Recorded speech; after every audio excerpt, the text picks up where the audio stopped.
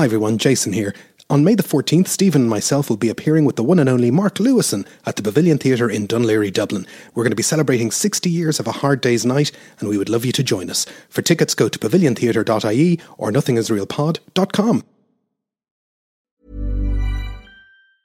I'm Sandra, and I'm just the professional your small business was looking for. But you didn't hire me because you didn't use LinkedIn Jobs. LinkedIn has professionals you can't find anywhere else, including those who aren't actively looking for a new job, but might be open to the perfect role, like me. In a given month, over 70% of LinkedIn users don't visit other leading job sites. So if you're not looking on LinkedIn, you'll miss out on great candidates, like Sandra. Start hiring professionals like a professional. Post your free job on linkedin.com/people today.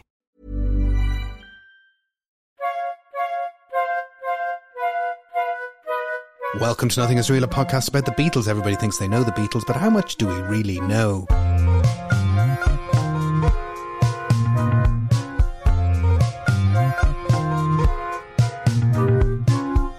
My name is Jason Carty, and we're live on tape from Dublin and Belfast when John Lennon and Yoko Ono put out Sometime in New York City back in 1972. There was a second half to the album, which was a live explosion of material recorded between the years of 1969 and 1971, and we are here in a bonus capacity to our Sometime in New York City episodes to discuss this bonus material. Is it really an intrinsic part of the album, or is it an extra part of the album, or why is it there? Does the album not stand on its own 2 feet?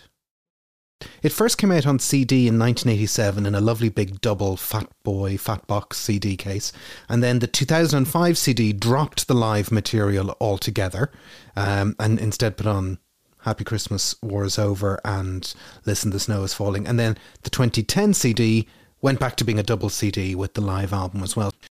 Why isn't it a standalone release? Or, you know, it wasn't like, oh, here's maybe the Fillmore stuff is kind of New Yorky, but it's not 1972. It's not even contemporaneous with an album whose whole point is being contemporaneous with what's going on. Get it out there. I suppose they'd put out Live Peace in Toronto, so they kind of had a noisy live record out already. Maybe they thought they couldn't do another standalone. At the same time, though, you know, Sometime in New York City it is its own kind of concept album. It steps out of the concept to put the live stuff there a bit. What I would say is, you know, the Zappa stuff is New York. That's the Fillmore. That's that. So that fits in. The UNICEF benefit, there is a little bit of kind of protesty element to what's happening on that side. So I suppose to that extent, perhaps it fits in with the general protest vibe of the main album. That's as good a case as I think I'm going to get. So let's look at it. So as we said, the live part of Sometime in New York City is broken down into 2 halves. A 1969 half, recorded at a UNICEF benefit, and a 1971 half, where John and Yoko crash into the world of Frank Zappa and the Mothers of Invention. So the UNICEF benefit part, it's kind of, they didn't know it at the time, but it's an important gig. It is so important for, you know, a couple of reasons. It's Lennon's last performance in the UK, and it's the last time George and John will appear on stage together. And it happens, you know, in November 1969, and even though it's been released and out there, you kind of tend to, it kind of gets lost in the whole 1969 story of the Beatles, that right at the end of the year, John and George share the stage in London and perform some songs. It's not immediately what springs to mind when you think of 69 and the Beatles. This should be more important, or should be regarded as being more important, and it's the fact that it is bonus material on what was probably John Lennon's least successful, least loved album. So it's hidden away. But yeah, there's a lot going on at the end of 1969 in Apple, you know, which we covered in detail. And this is just another event as part of John and Yoko's peace campaign, their media, I was going to say manipulation, but there's a sort of brand, creating their brand in the media. This is just one more event. And this isn't even an event at which they were scheduled to play initially. Well, that's the thing. It happens in December 69. I think I said it happens in November 69. It's announced in November 69. And it's announced that they are performing at it, which is news to John and Yoko. So this is United Nations benefit concert, and it's been organised. There's a lineup, and they announced that John and Yoko will be there. And of course, they haven't got John to sign anything. He's not teed up to do this. There's Apple are involved to some extent in that the Hot Chocolate Band, who are an Apple artist, will be there. And that we should point out that is the Hot Chocolate, the band who became 70s disco hot funk sexy thing. That's the song that comes to mind. I Believe in Miracles. Everyone's a winner, baby. That Hot Chocolate. I once again, just to step in for a sec, the parallel history of Apple Records, where you actually realised that they had James Taylor and Hot Chocolate, who were two very big selling acts in the 70s, and they let them walk out the door. They didn't know what to do with them. They did not know what to do with them. Well, they did. They put them on at the Lyceum with John and Yoko. which is what you wanted. It was a good lineup at the Lyceum that night. It was a very good lineup.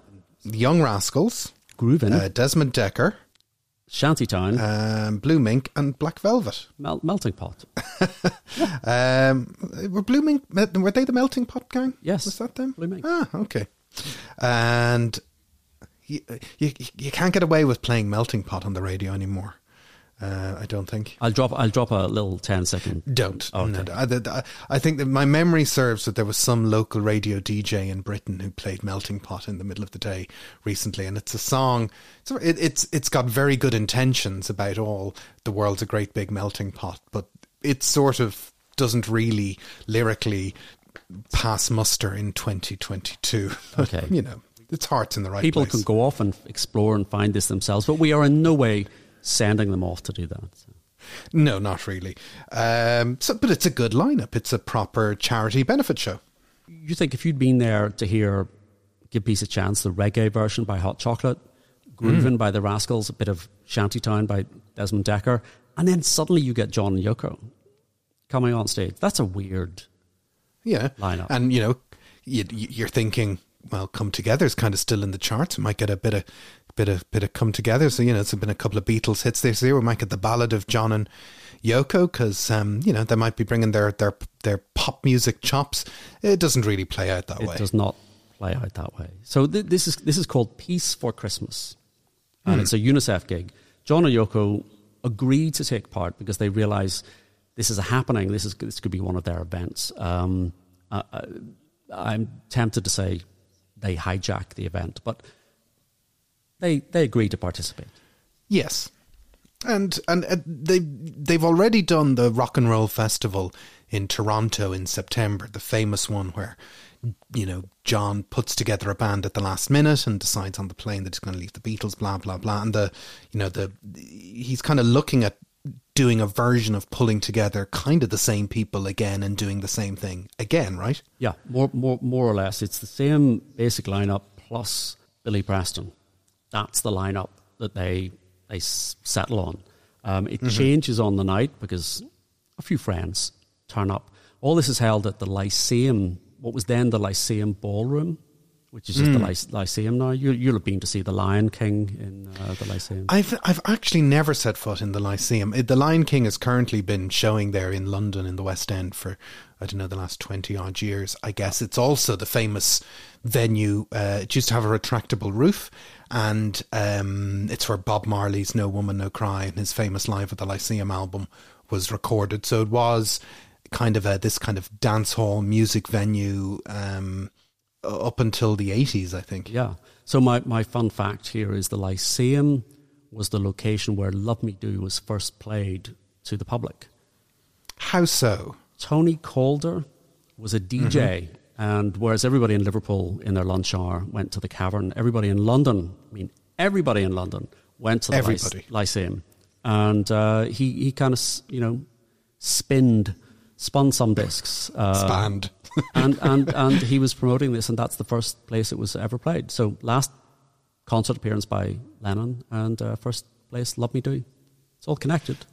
It's all connected. That's quite a nice fact. In the space of, I guess we're talking the space of 7 years, that amazingly short timeline. So, yes. Well, it was also the home of the Miss World competition. Let's not forget that when we're talking about... talking about class acts. The Miss World contest was staged every year from 1951 to 1968. And the fun fact is 1968 was the last Miss World competition to be televised in black and white and was the first to allow married ladies to compete. I think it then moved to the Royal Albert Hall because there was the famous Bob Hope incident in 1971, which is a fantastic story on its own. There was a documentary about it last year about how Bob Hope was interrupted. So John is planning to bring Eric Clapton, Klaus Voormann, Alan White with him, who were with Toronto, and Billy Preston in the band. So you got John Lennon and Billy Preston together. But some friends turn up in kind of a preview of 1980s Prince's Trust rock and roll buddies all together. It's all the usual crew: Eric Clapton, Delaney and Bonnie, and a certain Mr. G. Harrison. Mr. G. Harrison is there, with a spare guitar for Eric. Yeah. So you got George, Billy Preston, and John all on stage, ending the year as they began. Just this is what could have been. Well, it is. We've all, we're now in the post Get Back, Peter Jackson era, and the notion that the four Beatles should just have gotten together on stage and played some gigs, and it never comes to pass. However, George goes on the road with Delaney and Bonnie. John is rocking up in Toronto and rocking up in the Lyceum. So it's like they all kind of had vibes to play, just not play together per se, or with Paul. Do you think Paul was a bit annoyed to open his paper the next morning and see that George and John had been on stage at the Lyceum? This is what he wanted to do in January. Well, yeah, spontaneous gigs and happenings and things, but there's a difference, isn't there, between let's rehearse some songs, if you look at kind of the amount of rehearsal before they hit the roof in Savile Row, versus, we're just going to rock up and play. It's a blues song, off we go. But if Paul and Ringo had been there, they could just have all got together, Delaney, Bonnie, the Beatles, Keith Moon jumps up on stage at one point. The trouble is, in late 1968, they're advertising the fact that the Beatles are returning to the stage. So there's an anticipation. This is more like Paul's hit and run Wings over the universities tour. You just kind of turn up, you do some songs off your last album or something that you're working on, rock and roll standards, and move on to the next thing. It's a kind of guerrilla tactic. Yeah, they never, though, pick up the phone to Paul, because he'd probably just want to maybe stage manage it a little bit. I don't know. You could say that. You're Team Paul. I can't say that. I am Team Paul. I'm trying to think, Paul, he obviously likes to put out experimental records and recordings and things and does his Fireman and all the rest.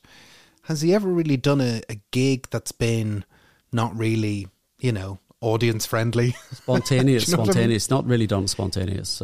No, he might, even the spontaneous stuff is kind of planned. So I don't think he's ever done anything that's kind of, like John and Yoko, you could argue that they don't have a problem with audience being antagonized. Challenge. Yeah, challenging. Yeah. That's fine. Yeah. But you said this is kind of prefigures the Prince's Trust, but what it prefigures is rockestra. Rockestra. Of course. That's exactly where I wasn't going. But now that you mention it, that's a very stage managed. Everybody's, there's nothing loose about that. There's nothing. I mean, it's a different thing, but. Anyway, we're kind of descending. But also the same thing. We like to go off on tangents. We get told off for our anti-Paul. I'm not. Good Lord. This Lennon later refers to the band that play as the Plastic Ono supergroup. So it's Lennon, Harrison, Clapton, Delaney, Bramlett on guitars, Clapton playing George's rocky psychedelic Fender Strat, Ono herself, Bonnie Bramlett, Alan White and Jim Gordon both on drums, Billy Preston on organ, Klaus Vormann on bass guitar, Bobby Keys on saxophone, and Jim Price with his trumpet. Bobby Keys, is he still with the Stones? No. Bobby Keys is long since dead. Sorry, whoops. Basically, it was the Stones horn section.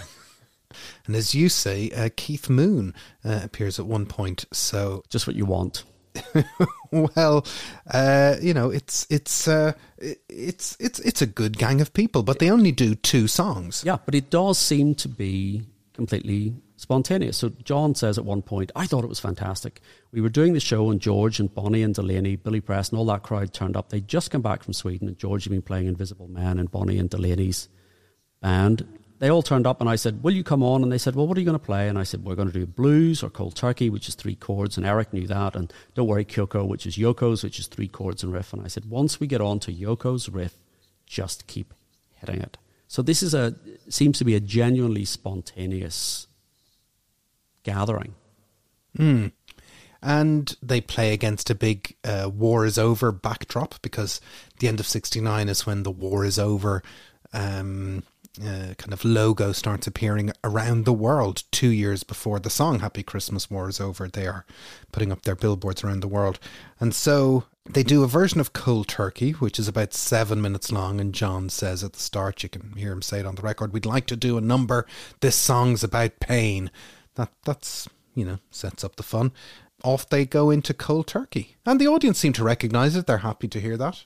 Yeah, I mean, it's a single. It's a chart single, yeah. And it's a 7-minute version, and it's a fantastic version because it's like the Phil Spector sound on stage. It's just this massive sound, and I have to say I absolutely love this version of Cold Turkey. I think the studio version is a little flat.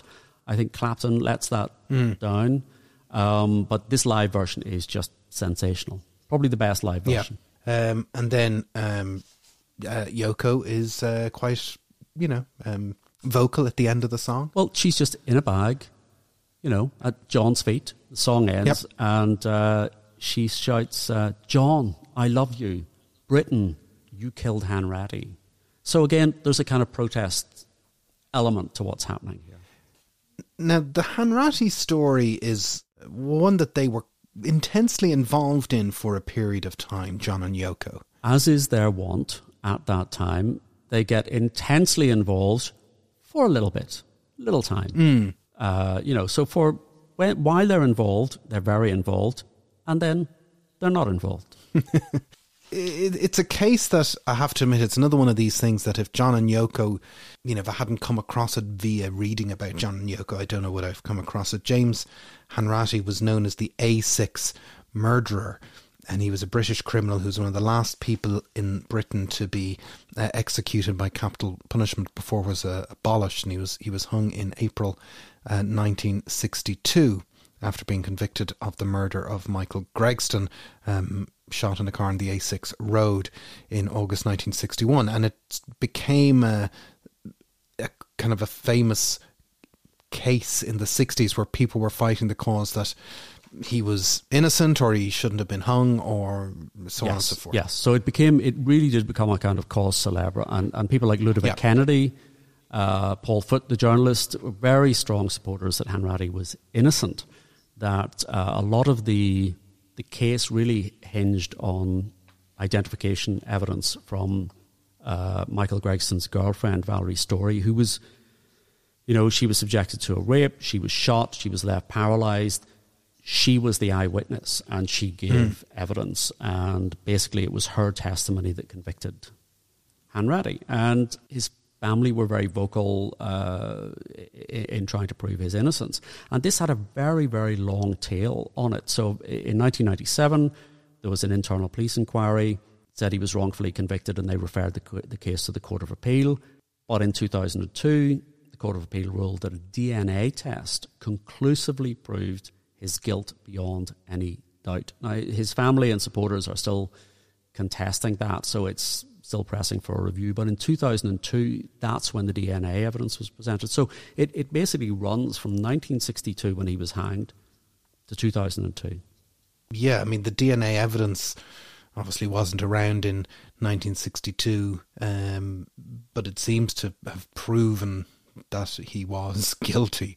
But at the time, John and Yoko, were meeting with Hanratty's parents. They were, they kind of trod this line, John and Yoko, by saying, well, it's more to do with, the state shouldn't murder people, or there shouldn't be capital punishment. And, they're not, they kind of said, well, it's not necessarily about his innocence. It's about, capital punishment itself. Yes. So I think from what I know about the case, the campaign seemed to reach a peak around the late 60s. So, 10th of December 1969, John and Yoko meet with the parents. There's a campaign. They announced they're going to make a film. Hey, that's what they do. They make films. They went on the 14th of December. They go to Speaker's Corner and stage a silent protest. And this is, it's a very John Lennon, Yoko Ono. It's a very kind of dilettante-ish thing. So they get in their Rolls Royce and they drive to Speaker's Corner, and then they get out in their bag, and while Hanratty's father addresses the crowd. So they just sit in it's, from this remove, it looks ridiculous. It probably looked ridiculous at the time. It probably was ridiculous at the time. I'm sure there are many people writing the newspapers of, I can imagine columnists, what are John and Yoko doing supporting this murderer, blah, blah, blah, blah, blah. But I suppose the argument in favour is the press pay attention because John and Yoko are there. So it's just the very fact that they are there, they get attention. And they do back a documentary, and which is called Did Britain Murder Hanratty? And it was released by Apple Films. And if anybody would like to see it, it is on YouTube. Everything's on YouTube. It is there. And the John and Yoko attention machine means that, for better or for worse, we are still talking about this in 2022. They do a second song, which is a lot longer than the first song. Yes. Which is Don't Worry, Kyoko. And the version that they end up doing is about 40 minutes long. This is box set gold, Jason. We don't have this. Why don't we have this? Sean, come on. The whole 40 minutes on a Sometime in New York City box set? Bring it on. They recorded the whole thing. The whole concert was recorded. Yeah. And it was mixed. So we know there is the 9-minute version of Cold Turkey, and there's 40 minutes of Don't Worry, Kyoko. I can hear people switching off in droves. But that's crying out for a full release, a kind of archival set. There are 3 edits in the 15-minute version that makes the album, which is a fantastic version. But to think that there's actually a 40-minute version is just... Lennon later describes it as the most fantastic music I've ever heard, 20 years ahead of its time. He goes on to say, a lot of the audience walked out, but the ones that stayed, they were in a trance. They all just came to the front because it was one of the first real heavy rock shows. It's only to be expected that some people were disappointed in that we only did 2 long numbers. But we play 1984 music. What I think is interesting from what he describes is that word trance. And... something that I've certainly gotten out of Yoko's music over the years is how, it's still called krautrock, but there's this very trance-like rock music that is being formulated around about this time. And this is a version of that music. It is. You get a groove going, and she just kind of rides that groove. And here you've got George Harrison, Eric Clapton, Billy Preston, Klaus Voormann, John Lennon. These are kind of top-flight musicians that are providing this backing. And, the 15-minute version, you get that sense, that kind of trance-like feeling to the whole thing. How do you finish a 40-minute song? Well, you just speed up until you can do no more. So Alan White is the drummer, and he says, while I thought Cold Turkey was good, the other number went on far too long and it began to sag. Jimmy Gordon, the other drummer from Delaney and Bonnie, and me began to speed up to bring it to an end, but we just got faster and faster and nobody wanted to stop. It was so fast that our muscles were aching. I was just about thinking, for Christ's sake, stop it, when it just sort of finished. And then it did finish, and it was all recorded to 4-track by Jeff Emerick. with John Kurlander and Peter Bown engineering, and as you say, it was kind of mixed within the week, ready to rock. Yeah, it was ready to go. And Mark Lewison confirms that the entire thing was recorded. So, in addition to a box set for Sometime in New York City, they could actually just put out a complete, like the complete Monterey, the complete Woodstock. They could put out every performance if they could clear the rights. Did they record the whole night, not just John and Yoko? Yeah, not just John and Yoko, the whole night. Oh, I thought it was just John and Yoko. No. So Mark Lewison says they confirmed the entire concert, even Emperor Roscoe's between acts records. So the compere for the night was Emperor Roscoe. You're a big fan, I know. I'm a huge fan of Emperor Roscoe. I've emailed Emperor Roscoe twice saying, we're doing this episode on Live Jam. Would you like to come on and share your... He won't return my emails. He won't return my calls. He knows a stalker when he gets an email from one. Could I just say, Emperor Roscoe is working for Radio Thameside. He should be lucky to have a stalker, Radio Thameside. Do you know? Maybe someday. Do you know know Emperor Roscoe? No. I know he's one of the kind of the pirate ship, big, loud, brash kind of. He's like a British Wolfman Jack, kind of over the top, larger than life type of That's DJ. It. So he was a pirate radio, and then he was with Radio 1 in 1967. Yeah, he was an original Radio 1 guy, wasn't he? But he was the inspiration for the Philip Seymour Hoffman character, the Count, in that film, The Boat That Rocked. Have you seen that film? I've seen that film, and it's horrible. It is, I think... Yeah, there it is. Yeah, I'm just looking it up. Officially the worst film ever made. It is absolutely... It's grotesque. It's factually incorrect. There's a great movie that should be made about British pirate radio, but that is not it. And worst of all, it's not funny. It's not funny, and then like the big kind of denouement thing at the end, the music they play over it is 1971 Who, and you're like, that is not... Oh, anyway, don't get me going. Anyway, the UNICEF Peace for Christmas gig is a good thing to be celebrated. It is a very good thing to be celebrating, and I know I'm going to be disappointed if and when the box set ever comes out, because they're not going to go with a 40-minute unedited cut. But please put it in the box. And please, if you don't put it in the box, Sean, just send me a copy of that. I think if we could get it. We got an awful lot of raw Yoko in the Plastic Ono Band box on the Blu-rays. So I think it's definitely up there, potentially, for the final track listing. But that is only, of course, one half of the live quarter. No, it's a quarter. I'm doing the maths wrong. It's one half of the live half. So it's one quarter of the whole thing, yeah. The other quarter of the album, which is the second half of the live half of the album, is with Frank Zappa and the Mothers at the Fillmore East in 1971. End of part one. Intermission. Ryan Reynolds here from Mint Mobile. With the price of just about everything going up during inflation, we thought we'd bring our prices down. So to help us, we brought in a reverse auctioneer, which is apparently a thing. Mint Mobile Unlimited Premium Wireless. How to get 30, 30, bit to get 30, bit to get 20, 20, 20, bit to get 20, 20, bit to get 15, 15, 15, 15, just $15 a month? Sold! Give it a try at mintmobile.com/switch. $45 up front for 3 months plus taxes and fees. Promo rate for new customers for limited time. Unlimited more than 40 gigabytes per month. Slows full terms at mintmobile.com.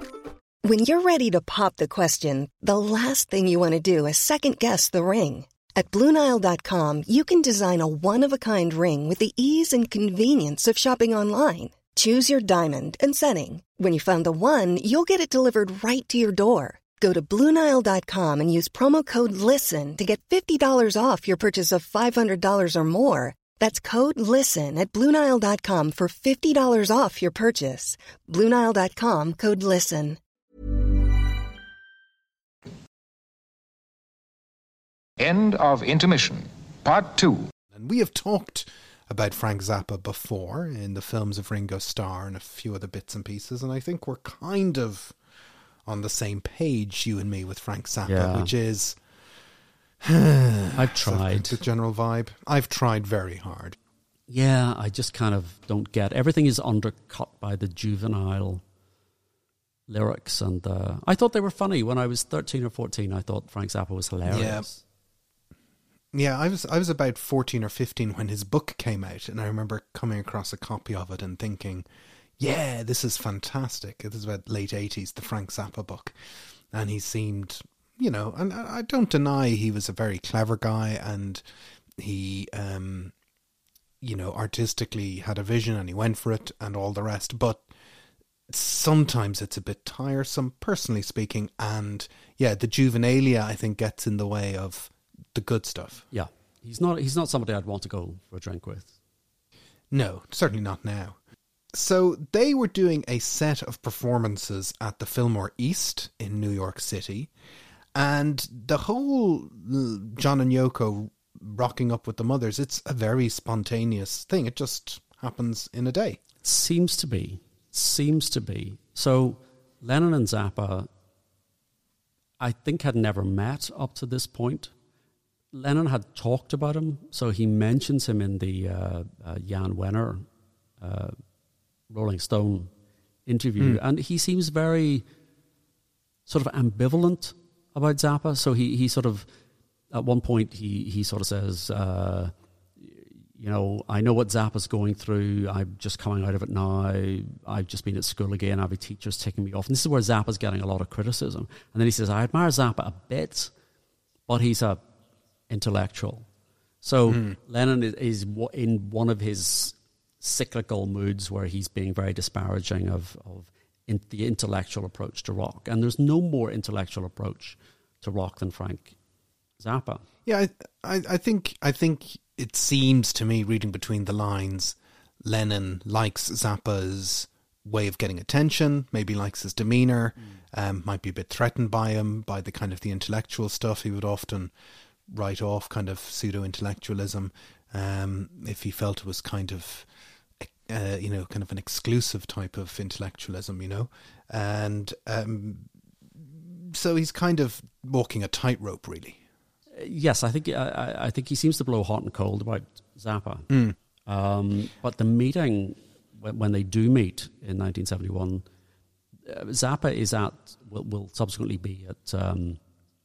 We mentioned in the main episode that he turns up at the Everson art exhibition that Yoko does, but the initial meeting, Zappa describes this. This is him speaking in 1984, and he says, "A journalist in New York City woke me up, knocked on the door, and is standing there with the tape recorder and goes, 'Frank, I'd like to introduce you to John Lennon,' waiting for me to gasp and fall on the floor." And I said, "Well, okay, come in." And we sat around and talked, and I think the first thing he said to me was, "You're not as ugly as I thought you would be." So anyway, I thought he had a pretty good sense of humour, so I invited him to come down and jam with us at the Fillmore East. We had already booked in a recording truck because we were making live at the Fillmore album at the time. So this seems to be completely spontaneous. And I saw the TV interview where he's basically recounting the same story. And he says to the interviewer, he says jokingly to the interviewer, "He's wrong. I'm very ugly. I'm one of the ugliest men alive. Just look at me." In that sort of very laconic. I mean, for all my complaining about Frank Zappa, it's hard not to. He does have a charisma about him. You got to give him that, He does have a certain charisma. So the journalist is Howard Smith, and he had interviewed Lennon. And then whenever Lennon heard that Zappa was the next interviewee, he said, can I come along? So there is some suggestion that Andy Warhol is involved in this in some way, that he is kind of setting this up. Andy Warhol, little elastic sometimes with the actuality, but he didn't like Zappa at all. And there's a very weird interview from 1993, kind of weird TV show that Warhol had in New York in the 80s, and he interviews Zappa. His entry in his diary for June 16th, 1983 is, "Frank Zappa came to be interviewed for our TV show, and I think that after the interview I hated Zappa even more than when it started. I remember when he was so mean to us when the Mothers of Invention played with the Velvet Underground. I hated him then, and I still don't like him." Yeah, Andy Warhol diaries are famously kind of quite caustic and bitchy and depressing and all the rest. But he also talks how he was very strange about his daughter. Frank was being very strange about his daughter, Moon Unit Zappa. And, Andy writes, I said how great she was. And he said, listen, I created her. I invented her. Like, she's nothing. It's all me. And I mean, if it were my daughter, I'd be saying, gee, she's so smart. It was peculiar. So, yeah, they're not really... Andy Warhol had a good sense of play, and I think. But I think they're too similar. They're two artists that just don't gel. Yeah, that's true. The John and Yoko appearance is an encore. So they're playing these sets at the Fillmore. I think they're doing 2 gigs a night, and it's the end of the second night. And they are brought on, and the crowd are happy. Why would you not be? Why would you not be happy? So the other interesting aspect of this is that Yoko, at fairly short notice, arranges for the gig to be filmed. And if you go onto YouTube, as always, there is some footage there. And it's largely maybe 1 or 2 fixed camera shots, sort of from high up, maybe in a balcony or a gallery or something. And, it's interesting. And it gives you a sense of what the concert was actually like on the night. But yeah, it's an encore. And there's a guy called Richard Emmett, who was a copyist for Zappa, a music copyist, and a very long, rambling article for the Portland Songwriters Association newsletter in 2003, to which I am a subscriber. No, I'm not a subscriber. Okay. He talks about the kind of build-up before they go on stage, as recounted by Zappa. So this is not a first-hand account. And he says, Frank once described an encounter he'd had with John Lennon and Yoko Ono. I don't remember the occasion, but for some reason they were about to go on stage together in New York. According to Frank, Yoko was talking incessantly in a high-pitched voice, and John was getting more and more exasperated with her. Finally, John shouts at her, "Shut up, you little Jap," and Yoko socked him in the face. Ah, those golden days of peace and love. Frank's reaction, from then on, John was okay in my book. That's a weird... Is that real? It's on the internet. It was in the Portland Songwriters Association newsletter in 2003. The Portland Songwriters Association newsletter would not publish this if it was not true. God, it sounds ugly. Frank Zappa was an ugly man. Well, it's all a bit ugly. It is worth, just in terms of getting the timeline right, their appearance is on the 6th of June 1971. So this is not... They haven't made their permanent move to New York yet, because they go back and they leave at the end of August 71. So for trying to get our timeline all together, they are not New York John and Yoko yet. They're not native New Yorkers, no. No, as the song says, no, because they're back protesting in the UK in August 71, and then they move back at the end of the month. So they're a few weeks away from their never setting foot in the UK era ever again. But they're obviously scouting around New York and getting comfortable with New York. And depending on whether you talk to the estate of John Lennon or the estate of Frank Zappa, they either play 3 songs or 6 songs. But for the sake of some time in New York City, it's listed as 4 songs on the eventual Sometime in New York City album. It's just a number, Jason. Yes, that's yes. The first thing they play is Well, Baby Please Don't Go, which John kind of introduces very casually as, I haven't played this since the Cavern, and the audience might be thinking there's a little bit of Beatle magic about to happen, but then they launch into Well, Baby Please Don't Go, which is a fantastic song, and it's a fantastic performance, and I'm here to say this might be my favourite ever Lennon vocal performance. I'm sorry, fans of Yes It Is and This Boy, but this is just fantastic. It is very good. It is. I think it certainly sounds great. It may be even better than the 72 live performances that we have recorded. It's a great recording. And the actual, if you listen to just the very first second or two of the track, it does sound a little bit like Sgt. Pepper's Lonely Hearts Club Band. Yes. There's a little kind of dunk, dunk, dunk on the guitar. It just sounds a smidgen like it, which that would have been a fun thing for him to sing. The Mothers are just a sensational band. Yes. And Zappa is an amazing guitar player. And it all just comes together on this track. And I think, that there's a lot of sneering from the Zappa camp about Yoko's screaming and Yoko's vocalizations at this time. But I think it works. Zappa, was either highly organized or there was improvisatory moments to his music. And I think, that kind of teetering on chaos type vibe that sometimes comes from some of his music works well with Yoko. This is a perfect example of what her bringing something to the table which is not overpowering everybody else, and it does add to the performance. So John says, as you say, this is a song I haven't played since my Liverpool days, but that's not strictly true, because there are studio versions of this song from the Imagine sessions, 11th of February and the 16th of February. He recorded at Tittenhurst. Several takes. This comes out on 1998, the John Lennon anthology. You can hear the studio version.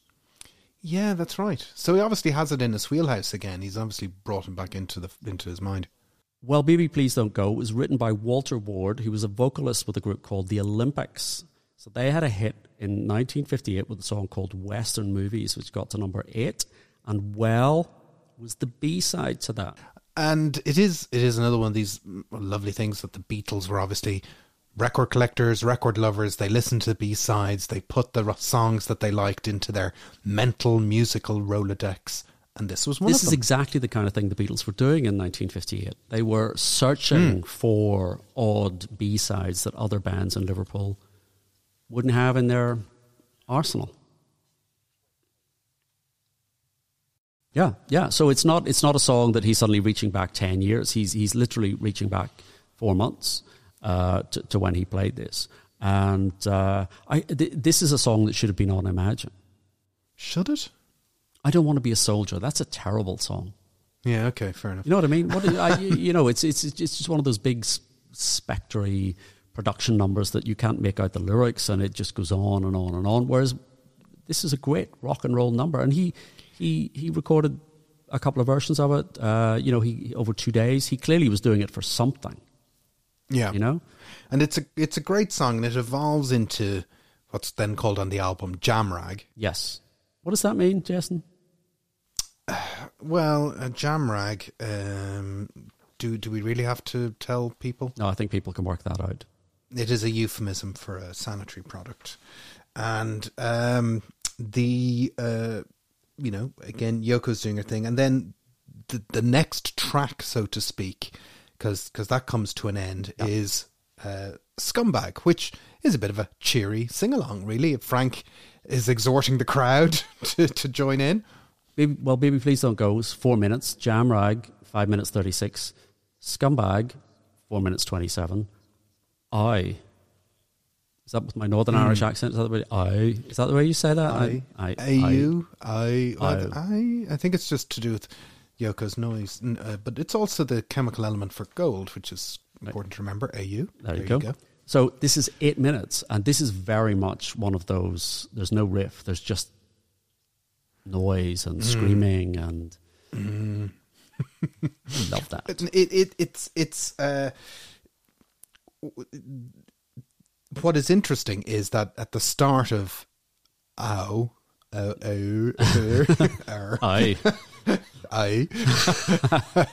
the start of it, Frank sort of says, "Good night, everybody. We'll see you next time." And Yoko's only getting started. She's just the night is but a pop. Yeah, like she's then doing her half of the gig. So the band are just kind of, at least it wasn't a whole 40 minutes worth. No. Of seeing where it goes, but yeah, it's Yoko doing her thing. Yeah. So, and thank you and good night, and that's it. It's very good. I enjoy this. I think Baby Please Don't Go is one of my favorite Lennon performances. But there is the fallout as a result of the tapes, because the gentleman's agreement, I believe, is that everybody knew this was being recorded professionally. And the plan would be that John could do with the collaboration what he liked, and Frank could do with the collaboration what he liked. So, the kind of it's roughly half an hour of music that they make together. Frank and the Mothers and John and Yoko. And Zappa gives Lennon a copy of the master tapes for him to, do what he wants. Yeah.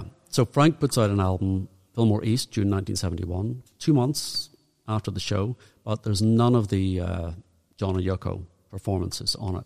So, as you say, John has a copy of the master tape, and he starts doing that thing that John does, which is he starts mixing it, and the first thing he does, he puts on reverb on his voice. Mm-hmm. And this is why I'm saying it's interesting to compare the YouTube video footage, the filmed footage, with what's on both John's mix and then Zappa subsequently puts out a mix. But you can hear the reverb that John is applying. He gets Klaus Wurman in to overdub a new bass track. And most significantly, he takes out the backing vocals from Flo and Eddie, who are members of Zappa's band. Yes. Yeah, he does.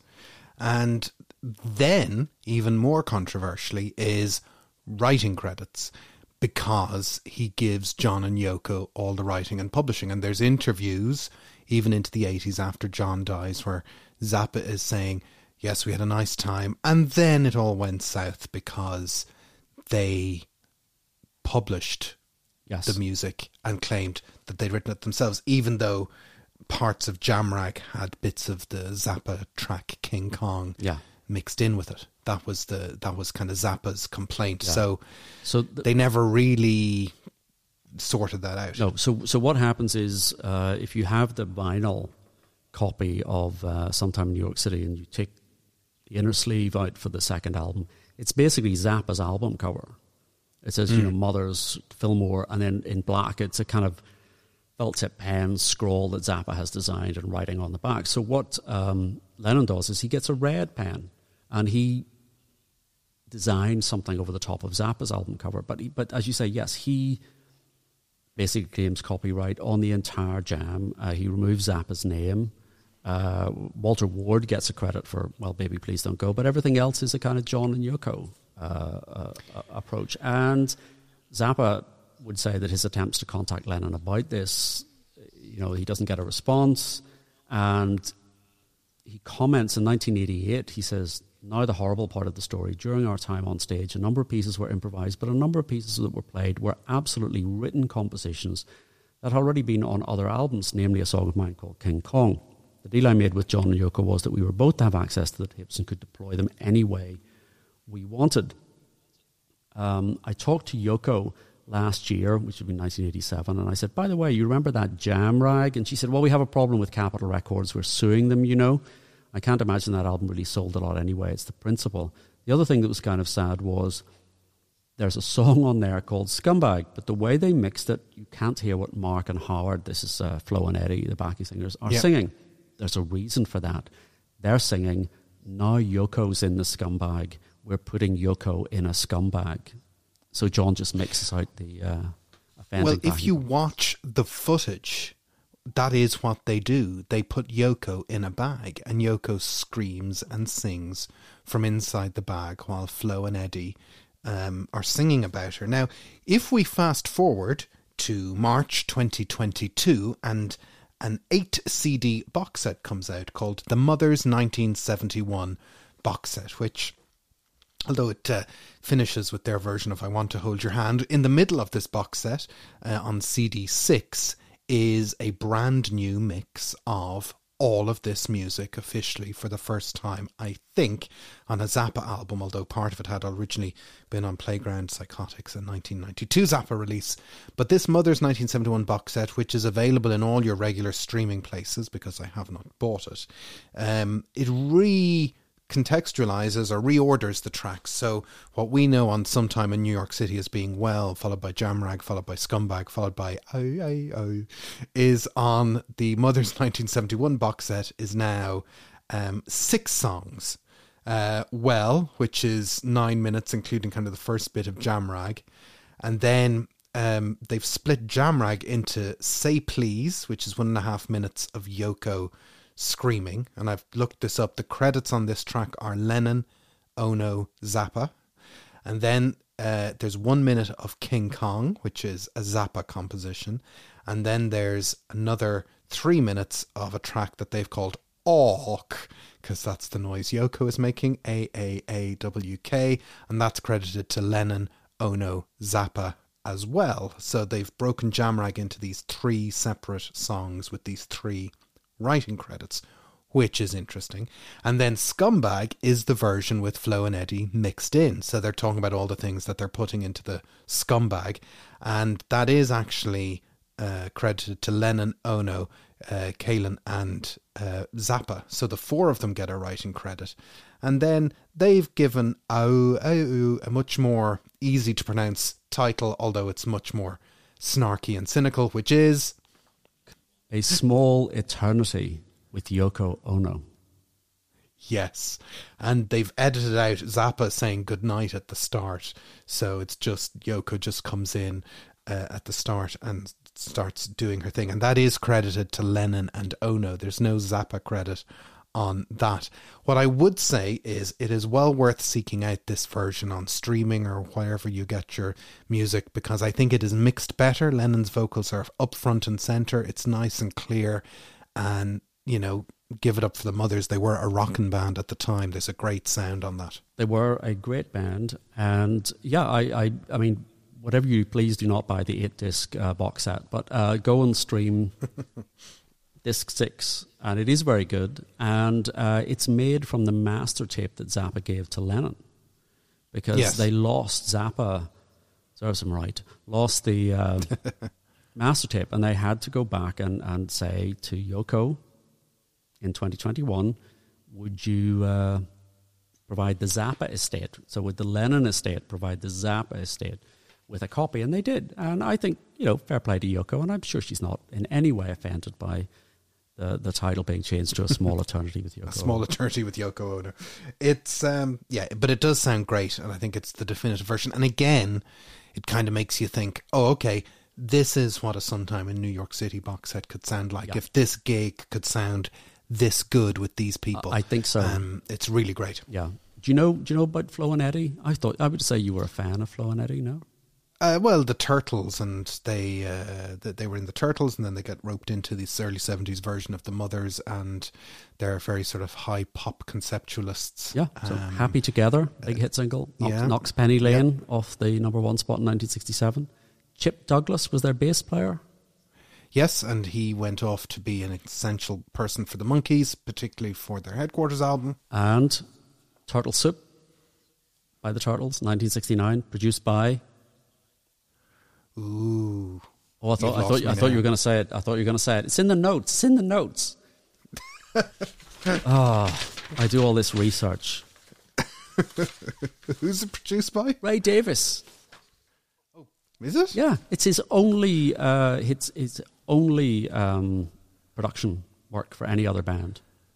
That's bizarre. You see, I have a little note there saying side notes for Jason. Chip Douglas was the bass player of the Turtles until Mike Nesmith interview. Special Monkees reference for you, and then a Ray Davis reference I think for you. I'm obviously looking at version 12 of the notes, not version 15. I do apologise. Yeah, because you've skipped all the stuff about Flo and Eddie, and yeah, you're working off old notes. The one thing I'll tell you is, many years ago I bought a big Monkees box set for Record Store Day. Just the one? And just the one. And I went back the following year for Record Store Day, and the guy behind the counter was like, oh, are you not going to buy the Turtles box set that's out this year? And I thought, yeah, my role isn't just to buy animal-related themed box sets. But, you know, it did cross my mind at the time, I have to admit, you know.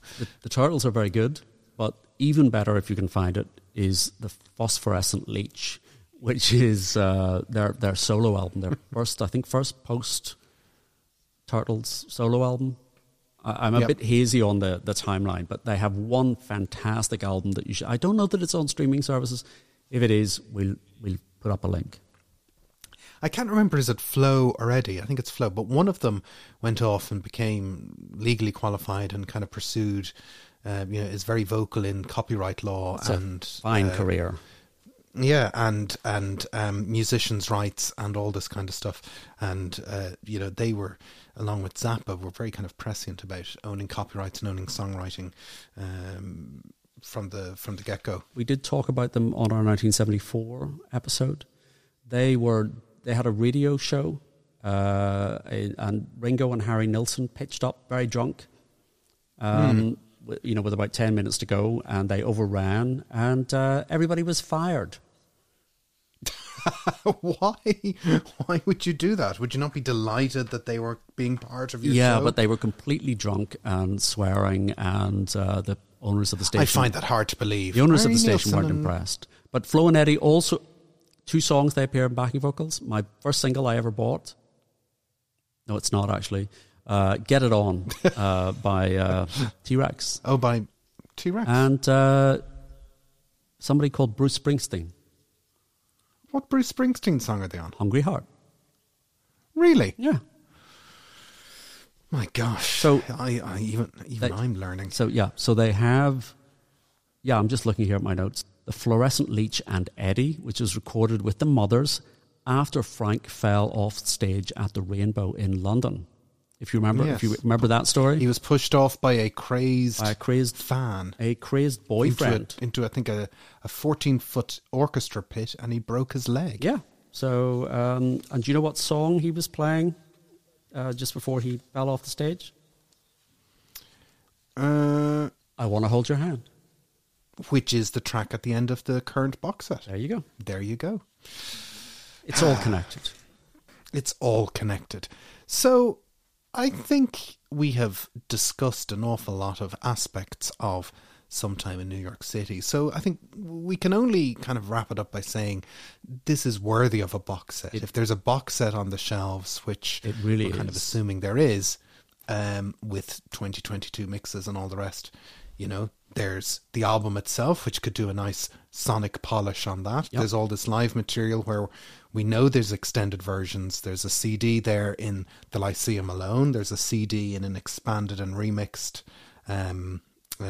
Fillmore gig. We know there's rock and roll outtakes and all that from the sessions as well. There's alternate versions. There's all the stuff they did with Elephant's Memory. You could even argue for the Elephant's Memory solo album could go in there. Rehearsal tapes for the 1-to-1 gig and 2 full performances from 1-to-1. It's potentially the biggest box set. Good. It's potentially could be a superb box set because it's such a creative period. Whether you like the music, whether you like the direction, it is such an intense period of creativity. It's crying out for a box set. Well, I think sometimes the best box sets will, make an album that perhaps wasn't a top tier album back up to the top tier, like everyone said about the Red Rose Speedway box set. But the Sometime in New York City, through the retrospectoscope, you can say, oh, actually, that is what it is. It's a record about some time in New York City. And it's the kind of the pinnacle of his diary music in some ways, him and Yoko.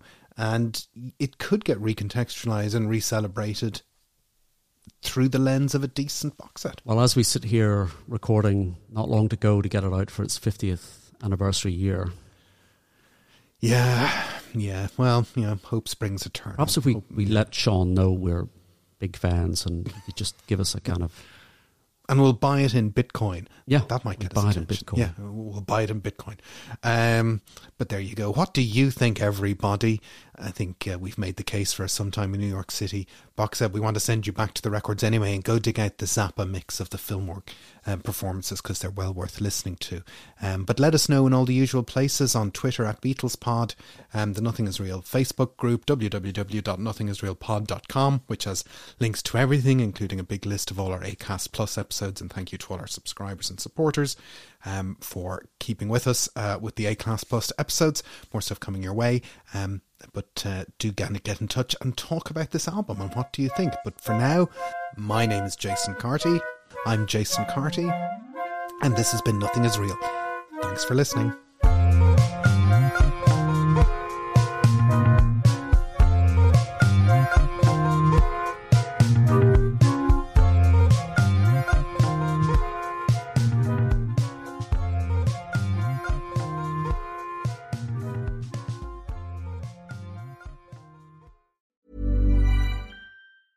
A lot can happen in the next 3 years. Like a chatbot may be your new best friend.